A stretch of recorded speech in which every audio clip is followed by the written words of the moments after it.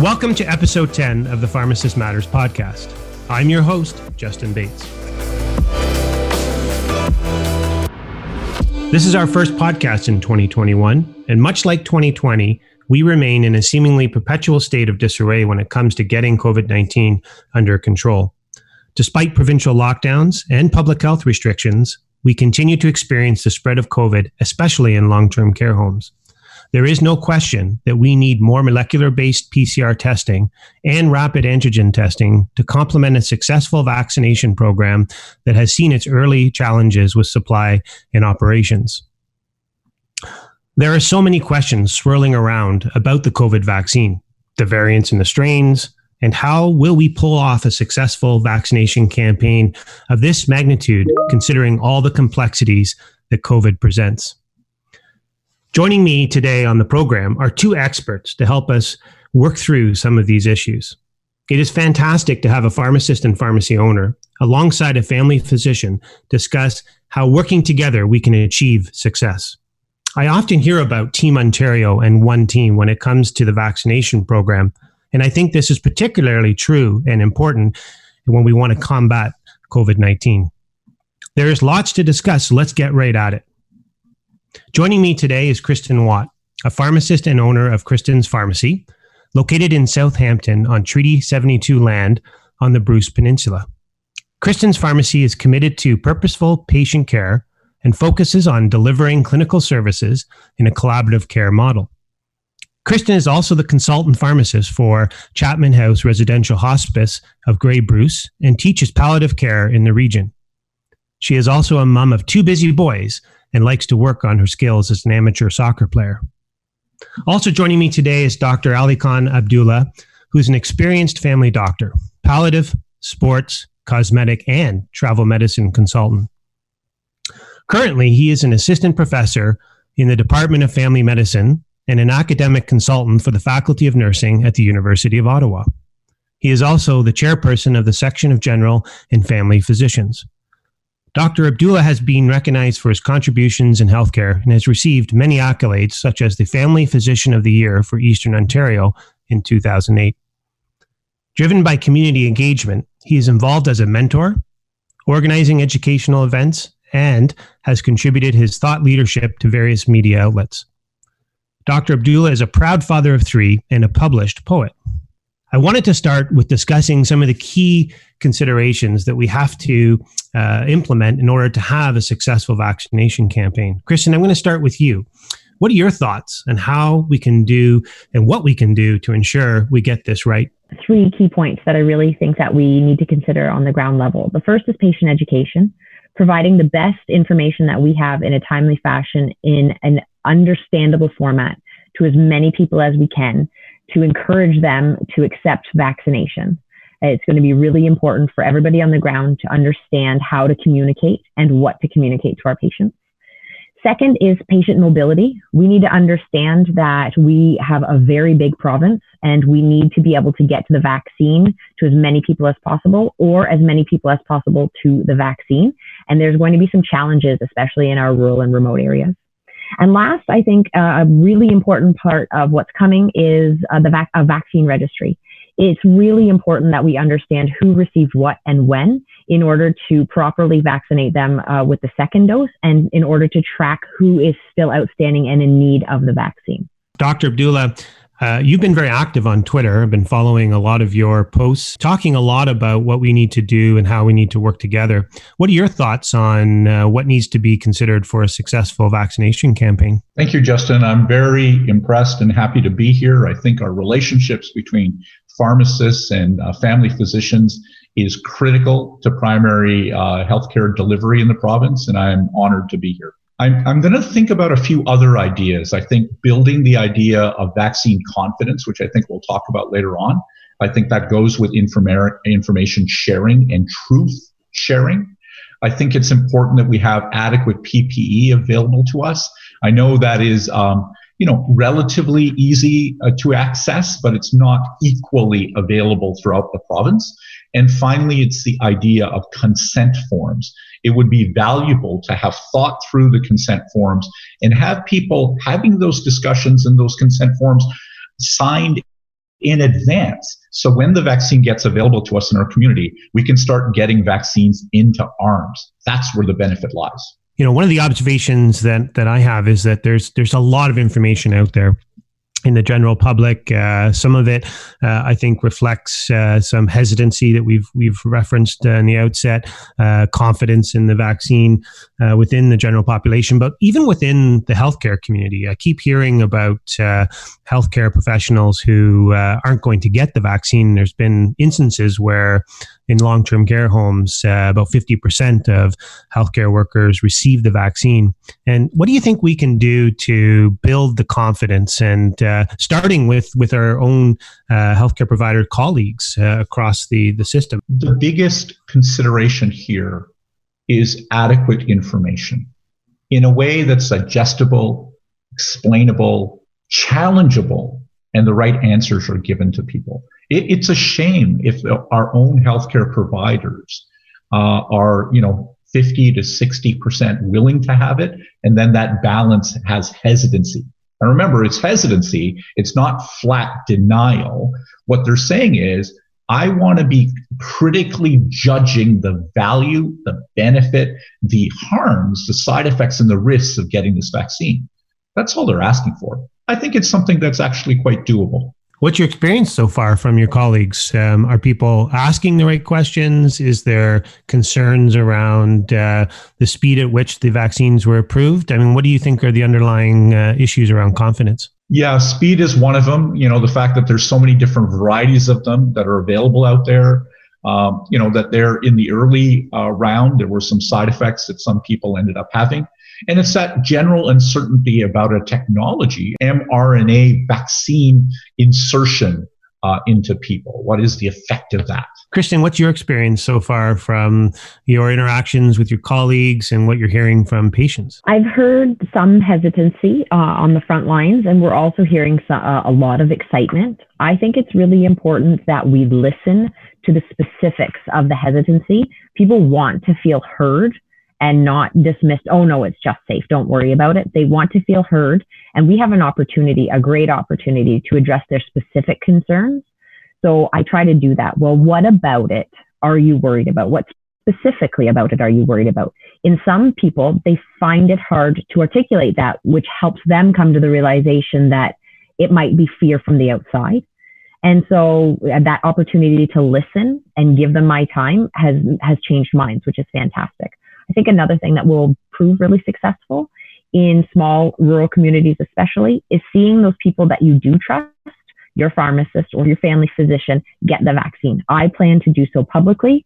I'm sure that I will be crying when it happens because I've been waiting so long for it, but I'm willing to share that experience so people who trust my value and my judgment will feel more comfortable getting it as well. We talked a little bit already about the need for baseline information that's credible, consistent, and coordinated across the system for all healthcare providers.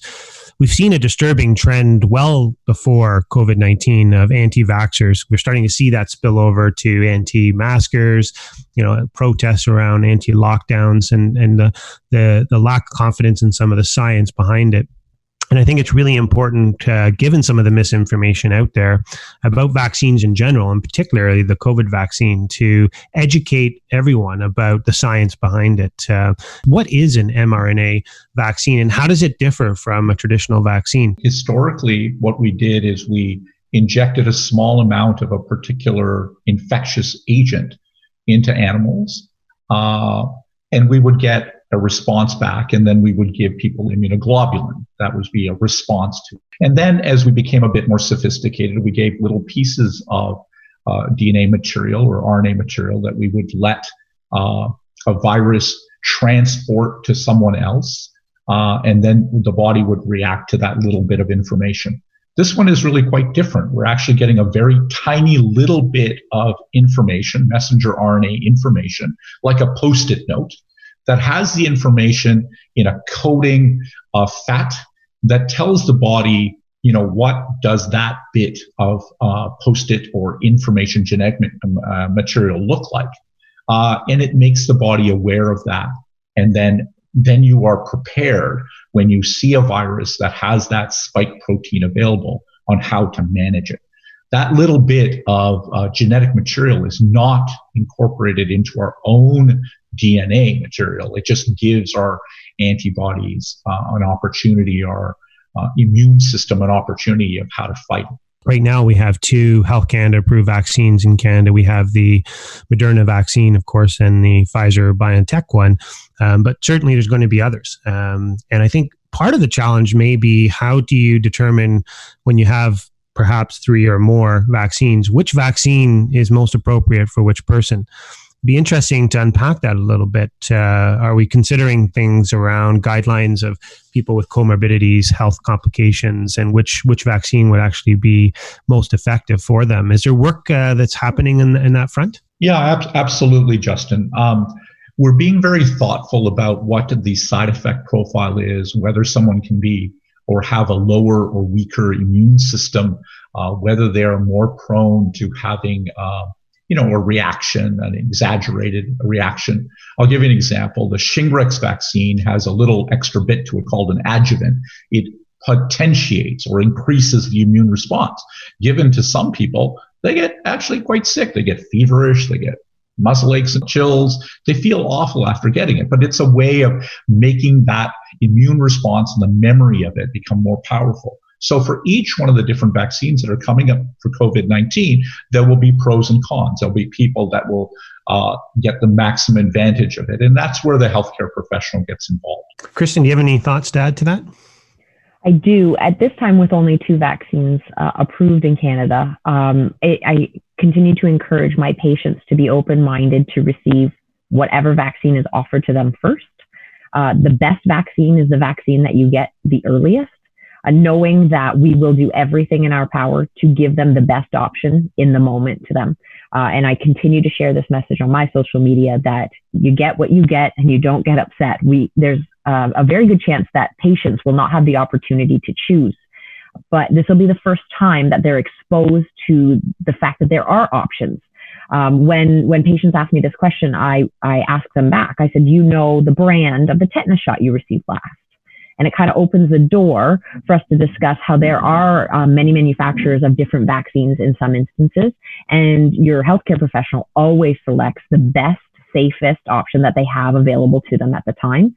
And continuing to share that message, I think, will be very important, because we certainly don't want people to skip out of a vaccine appointment hoping for a different brand later on. Yeah, and you actually raised a great point that triggered my thought process around the changing requirements between first and second dose. And I think there is confusion around the effectiveness. And I know the product monograph guidelines from Pfizer suggested 21 days in between. And now we're hearing largely due to some supply issues, it can be up to 42 days. What is the science behind that, Dr. Abdullah? Is it still safe and effective to get it in a much longer time period and waiting, or should it still be targeting the 21 days? Yeah, so when they did the science behind this, they did have in the evaluative phase, they spent some time seeing a delay in the time that people ended up getting the vaccines. They recommended 21 or 28 days based on which vaccine it was. And then they allowed a period of time where people didn't quite come in as compliantly, as precisely and crisply as they need to be. And so the allowance will allow the product monogram to meet the requirements of the 90% efficacy rate and above, up to 42 days. Anything after that, they do not feel that its level of efficacy will be high.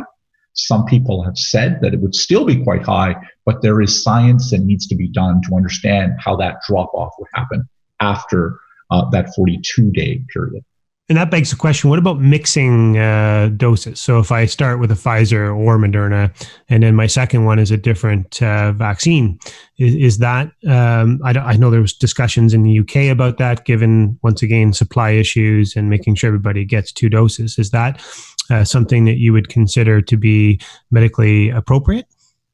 So there's no science behind that. And I want to go back to this point that if you follow the science, if you follow the way that the application was done, the treatments were done, the calculations of immune titers were done after the fact, if you do all those things and you follow it, then you're going to get the greatest immunity effect, and you're not going to have bad outcomes or bad or very specific variants of COVID-19 that end up forming because we didn't follow the product monogram.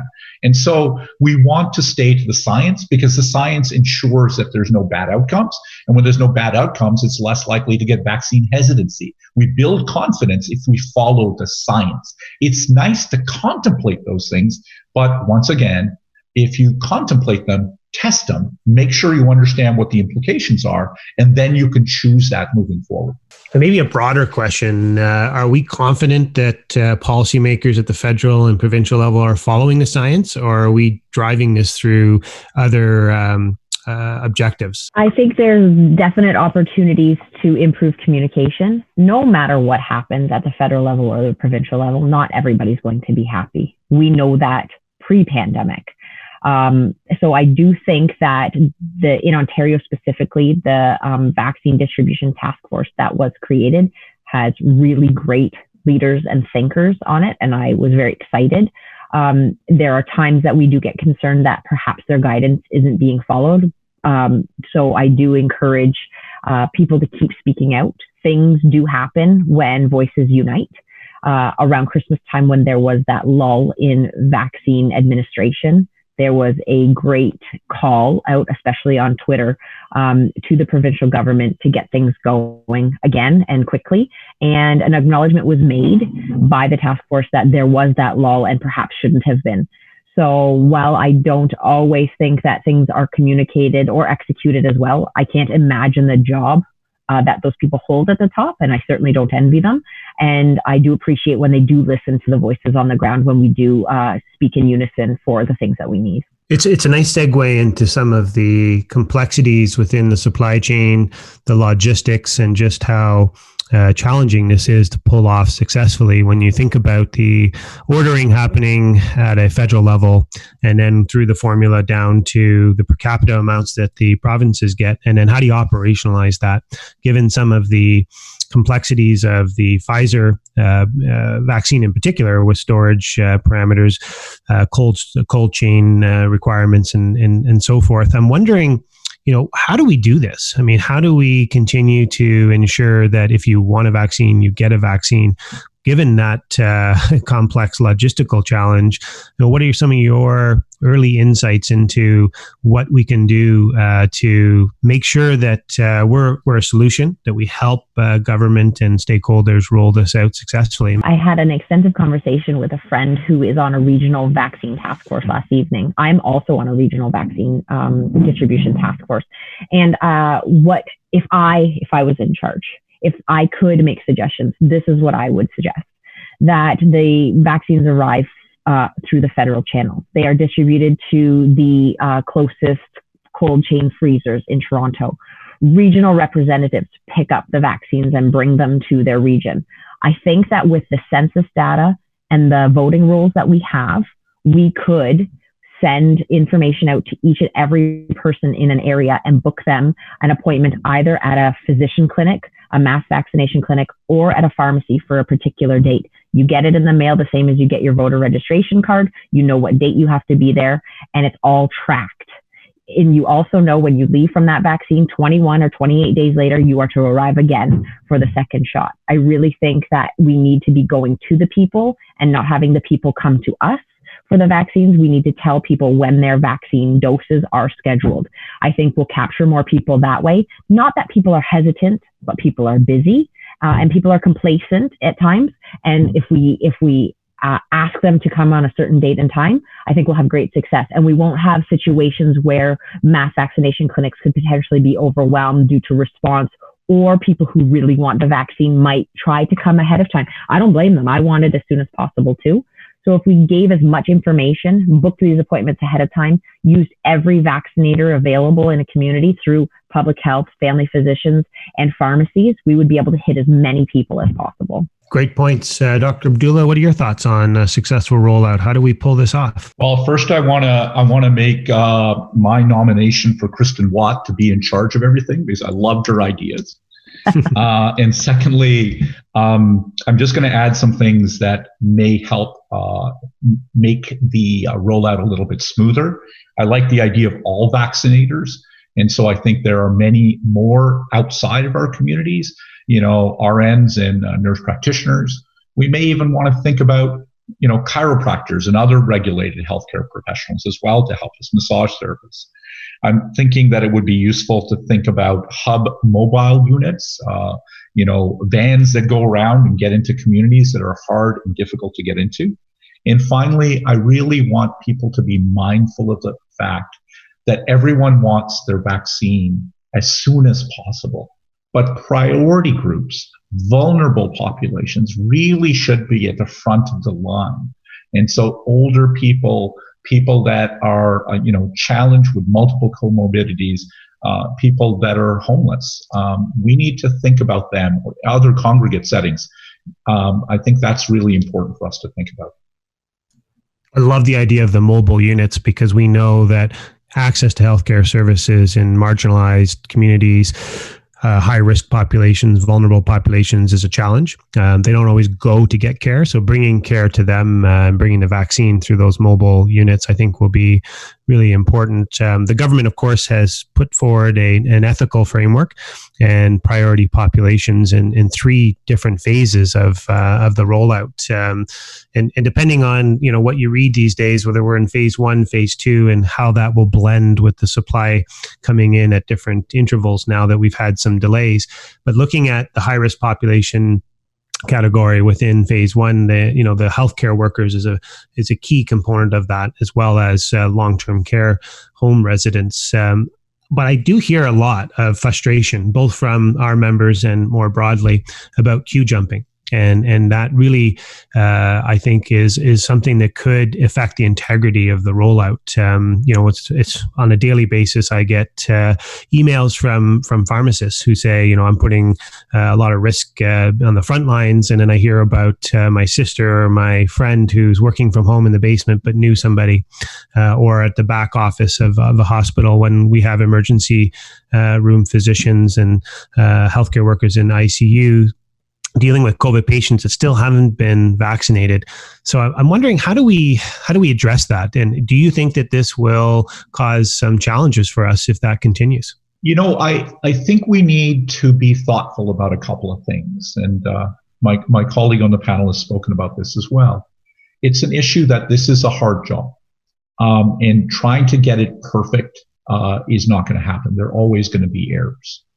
So some of it requires us to have this group mentality, this idea in our mind that society matters when we play by the rules and we respect one another. We make sure the most vulnerable, or the people that are going to get the greatest value, get vaccinations, that we mask effectively, that we stay home and reduce the spread. We haven't even hit 1% of the population yet. And so if that's the case, then we really need to think about holding on to all of those public health measures. I hope people understand, sort of the bigger picture, that things will work better when we work together. Kristen, what are your thoughts? Are you hearing the same things from your patients or your colleagues? Oh, yes, absolutely. And it is concerning. This time, I can see why some of the queue jumping has happened, having extra doses at the end of the day, not wanting to waste them. That's great. If it's not something that people themselves are seeking out or doing on purpose, then I do understand why it's happened. What I tell people is to remember that the vaccine in your arm helps you. The vaccine in someone else's arm helps everybody. And that's key. It's so important that we vaccinate as many people as we can. And while we need to focus on the priority groups, any vaccine will help slow the spread of COVID-19. And that's really important. So we really need to get as many vaccinated as possible. I do hope that we do better at focusing, especially on our long-term care population. We've had enough vaccine in the province to vaccinate them, and they are not fully vaccinated yet. So my hope is that becomes the priority if it's not already. But remembering that no matter who we vaccinate, it will help everybody. Well, you raised the issue of the long-term care homes, and certainly it's a tragedy that's unfolding as we speak. I live not that far from Roberta Place, where the Red Cross has stepped in Orillia Hospital to take over because they were commingling the COVID patients with non-COVID patients, and it just became a disaster.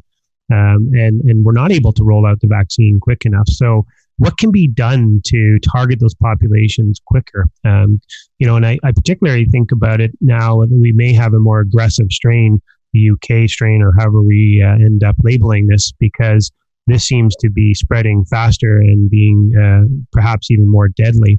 And on that front, so it's sort of a two-part question for both of you. The first part is, what can we do to get that vaccine in arms quicker? And how do we enable family physicians, nurse practitioners, and pharmacists to be part of it now?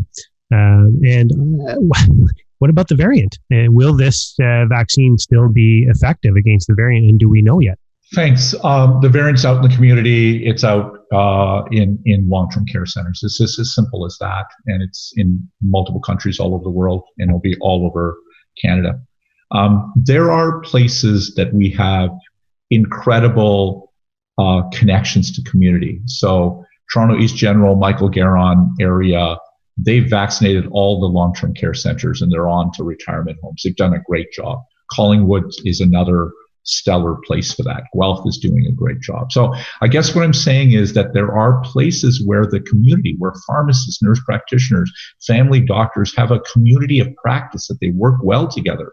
And so the success of being able to move forward in that is to allow places that have their own networks to just get the job, give them the vaccine, let them do the job. Other places, you need more centralized control. Maybe you need the military to come in there and do the vaccination clinics. Maybe you need the hospital to step in and do that stuff.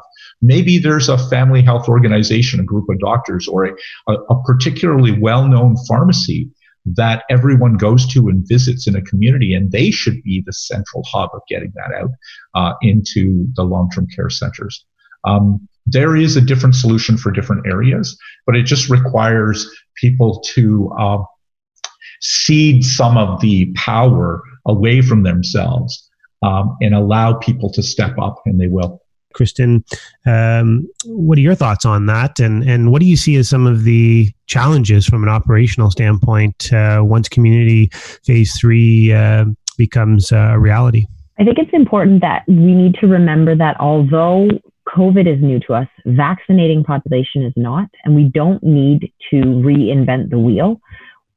Nursing homes vaccinate their entire population every year for influenza, and most of their staff. Pharmacies and community health clinics, physicians, and public health vaccinate a great deal, many of Ontarians every year for influenza. We have the ability and the history in place. We can do it. Simply at this point, we need the vaccine to do it. What I see from a logistical challenge when we do get vaccine in community pharmacy will be scheduling our patients, some way of documenting that they received it, the vaccine, so that it's a public registry would be my dream. And then ensuring that the patients return in that timely fashion. So all of that scheduling piece to get the people in the doors is really key. Ahead of flu shot season last year, I had planned to do drive-up clinics, and we had everything ready. We had timers for the tops of cars, so we would know when cars could drive away. We had clipboards that were plastic that we could sanitize between patient use. I had an entire army of volunteers ready to go. We were set. I have syringes piled in my office.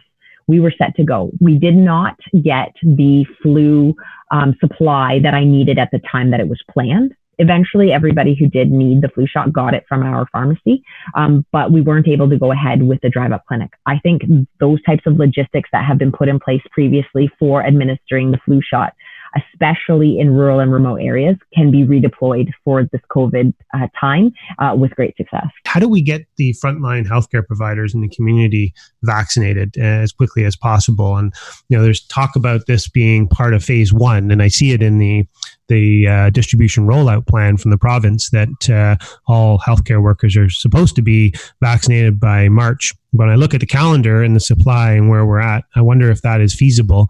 But I think it's really important that in parallel to priority populations, high risk, and so forth, that we also get all healthcare providers vaccinated, because they're putting themselves at risk every day in serving their communities and patients.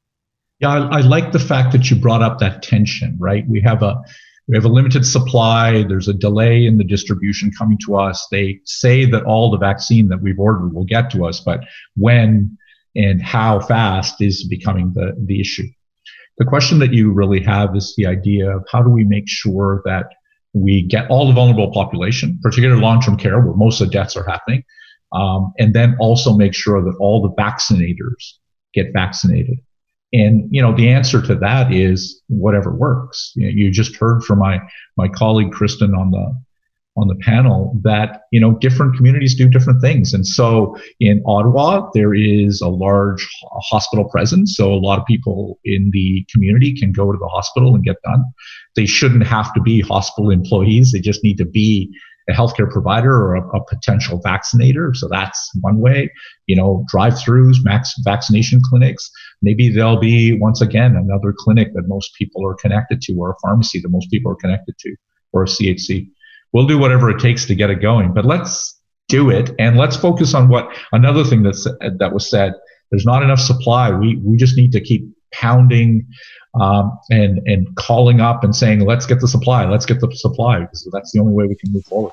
Yeah, no, great points. And I think part of that supply question is going to be addressed through the Health Canada approval of other vaccines. So as we look at downstream, the AstraZeneca vaccine, and certainly others like Johnson & Johnson, which have hope around a single dose, which will help when we try to vaccinate once we get beyond the priority populations and most vulnerable and all of the essential workers, because you have the priority healthcare workers, and then you have the essential workers, the backbone of our economy through the food supply chain and many other industries that we want to prioritize Indigenous populations, and then moving into more of the general population as we get further along in 2021.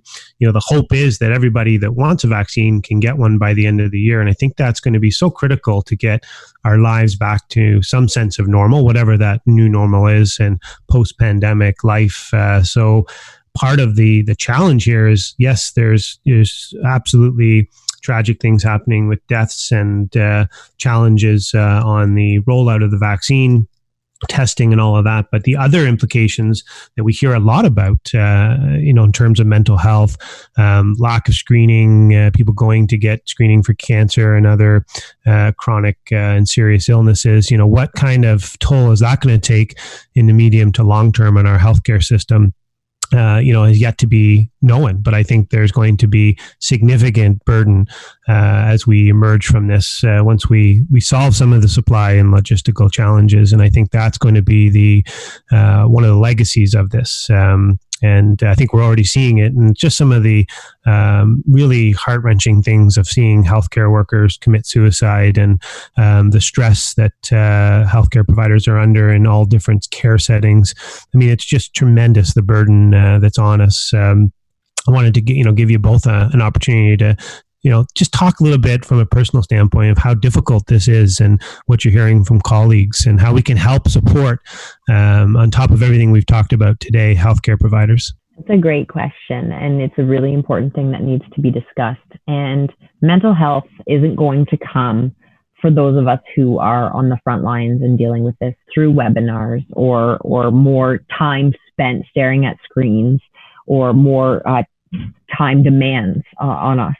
9 months ago, people would take to the streets every night and bang on pots to thank healthcare workers. And now, more than ever, we see, especially on social media, the deniers, the refusals, the stories about frontline workers who have to insist that people wear masks, and how poorly they're treated. And I don't know what the answer is to help us get through them. get through this. But I just want everybody hearing this to know that I see you, we see you, the other people that you're working side by side with, they see you, and really just relying on each other in whatever small way or big way that you need is really, really important. Getting off some of the social media is helpful. Making your social media more friendly to yourself is helpful. And something somebody very smart said to me this year that helped me a lot, because I do like to share a lot of vaccine info, is that you don't have to win an argument when you're talking to somebody who's a denialist or somebody who wants to discount your experience. You don't have to win. You can walk away from that discussion without proving your point or having the other person agree with you. And I will say that has been exceptionally therapeutic for me in getting through this year.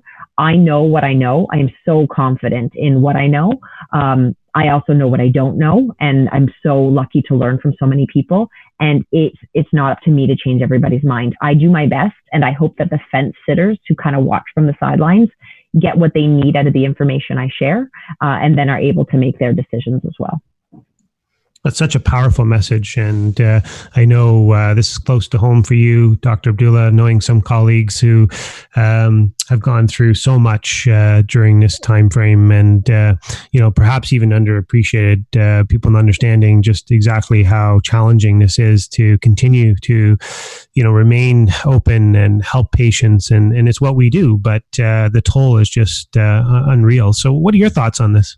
Prior to COVID, the amount of physicians, according to the Canadian Medical Association, that were at burnout was around 20-25%, and a little bit below, around 10%, there was a suicide rate in Canada for physicians. That number has doubled in reaction to all kinds of things. A lot of these are silent stories, and I'll just highlight one story. A gentleman who is a well-known neurosurgeon, in the beginning, unable to look after his patients, unable to do his trade, unable to look after that 9 or 10 or 12 month waiting list that he has of people that needed urgent, semi-urgent care, and had to go on CERB. Can you imagine that? A neurosurgeon going on CERB. And then the government goes on and gives physicians a loan payment to make up for the differences. So the CERB gets taken back, and then a loan payment is given for the past earnings. And now April is coming up, and those loan payments are due. So our government kindly calling healthcare providers and physicians heroes, and now expecting them to pay back loans as they're in the middle of the crisis to keep feeding in and working hard. So that one story. And then I want to talk a little bit about the positive that you heard from Kristen as well. No social media, staying away from the news. It gets draining to see the number of people that are passing away, or homes that are affected, or people that that are being challenged. Walking around in nature. We're so lucky to live in Canada. We have multiple seasons, and we have all kinds of parks available to us. I found many people using their family, using reading Netflix, and enjoying meals. The taste of food is so much more powerful now as we unwind and unplug and recharge, because we're sort of halfway through this marathon. What a great theme about family and love and hope. And out of all of this, perhaps that's the silver lining, is that we've come together both as healthcare providers and as a society to hopefully appreciate what matters, understand the importance of sustaining a healthcare system with capacity. And maybe that's the legacy here of ensuring investments and more innovation into healthcare services, so that if and when we get into another situation where we're faced with existential threats like a pandemic, and we've seen more and more of these when you go back to SARS, H1N1, and now this, it'll be interesting to see, where all this goes. But I do think there are some great stories that are compelling that have come out of all of this misery. I wanted to conclude with a couple of questions.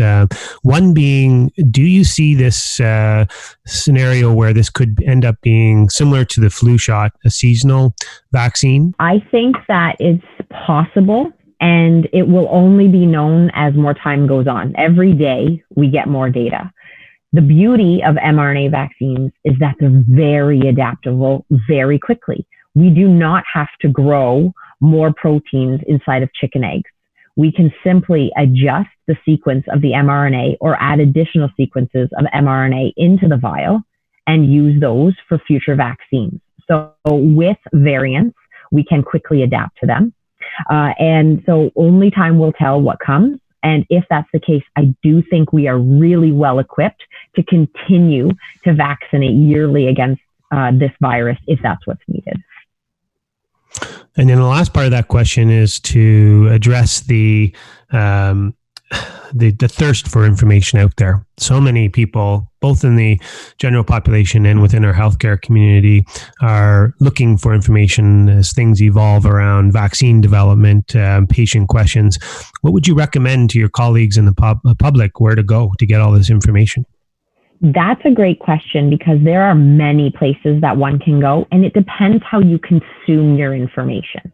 So if you're a listener, then podcasts, they're out there. There's many out there that have up-to-date information on them. If you're a reader, I get a lot of mine from Twitter with the links that are provided and going back into reading some of the primary, secondary, tertiary literature that's attached to the tweets. But I find it's a great way to consume a lot of pieces of information really quickly. I'm also paying attention to the Health Canada website, the Ontario Public Health website, Ontario Pharmacists Association, Canadian Pharmacists Association. There's so many people that are disseminating so much great information. It can get overwhelming. So pick your places, pick how you want to take it in, and focus on those. Also remember, you don't have to be the only person who knows all the information. It's okay to take a break. It's okay to not know. It's okay to ask colleagues to help. So consume what you can. Be prepared to answer the basic questions for our patients. I think that's really, really important. It's also okay to say, I don't know, but I will find out, because that's what a true professional does. They know what they don't know, but they know how to find the right answer and to help their patients make the right decision. Dr. Dula, what are your thoughts on the seasonality of this and the mutations? And are we going to be faced with a similar situation where we need to operationalize this on a more permanent basis in terms of a cycle of getting vaccinated? Yeah, I agree with my colleague. There's going to be some variability. There's going to be some possibility that we'll have to keep vaccinating. Coronavirus is a very common cold virus. So, it's around in our population, and whether it ends up mutating to a way that affects us more worsely or less so as we move forward. Studies will tell, and I agree with that. In regards to the question that you asked about understanding things, once again, there are many things that are available out there. Medical doctors tend to follow medical literature. Other healthcare professionals follow other literature that they use, and there is aggregate information that's available out there. And I love the point that you don't need to know all the answers. I love that. I'd like to just say a final closing thing. Number one, I think it's absolutely integral that we continue to work as a larger network of healthcare professionals. I think that's absolutely critical, and I thank you for inviting me and having my colleague on this panel to discuss this very important topic. And I think there's a lot more that we can do together, and I wish this relationship keeps growing. Thank you. Well, those are great words to conclude our 10th podcast on. And I want to thank both of you for sharing your insights and also for being frontline healthcare professionals and all the work that you do. I can't bang a pot right now, but if I could, I would. And I think this is an important conversation to both of your points that we need to continue. We need to continue to educate both our colleagues and the broader population about the safety and efficacy of the vaccine and the importance of getting vaccinated for a host of vaccinations, including COVID-19. And again, thank you for both of you just being very honest and open about how this has affected you and your colleagues, from the burnout to what it's like to be on the front lines, and sharing some of your thoughts around what will make a vaccination program successful. I know that with all of this information, sometimes it's hard to see the light at the end of the tunnel. But I hope people and our listeners that there is light at the end of the tunnel, and that we talked a lot about what the future looks like, and that we can beat this pandemic, and we will beat this pandemic. Even with all of the challenges, by working together, we will be successful. So that's all the time we have for today. But I just want to remind our listeners not to forget to subscribe to our podcast. And certainly, until next time, be safe and be healthy.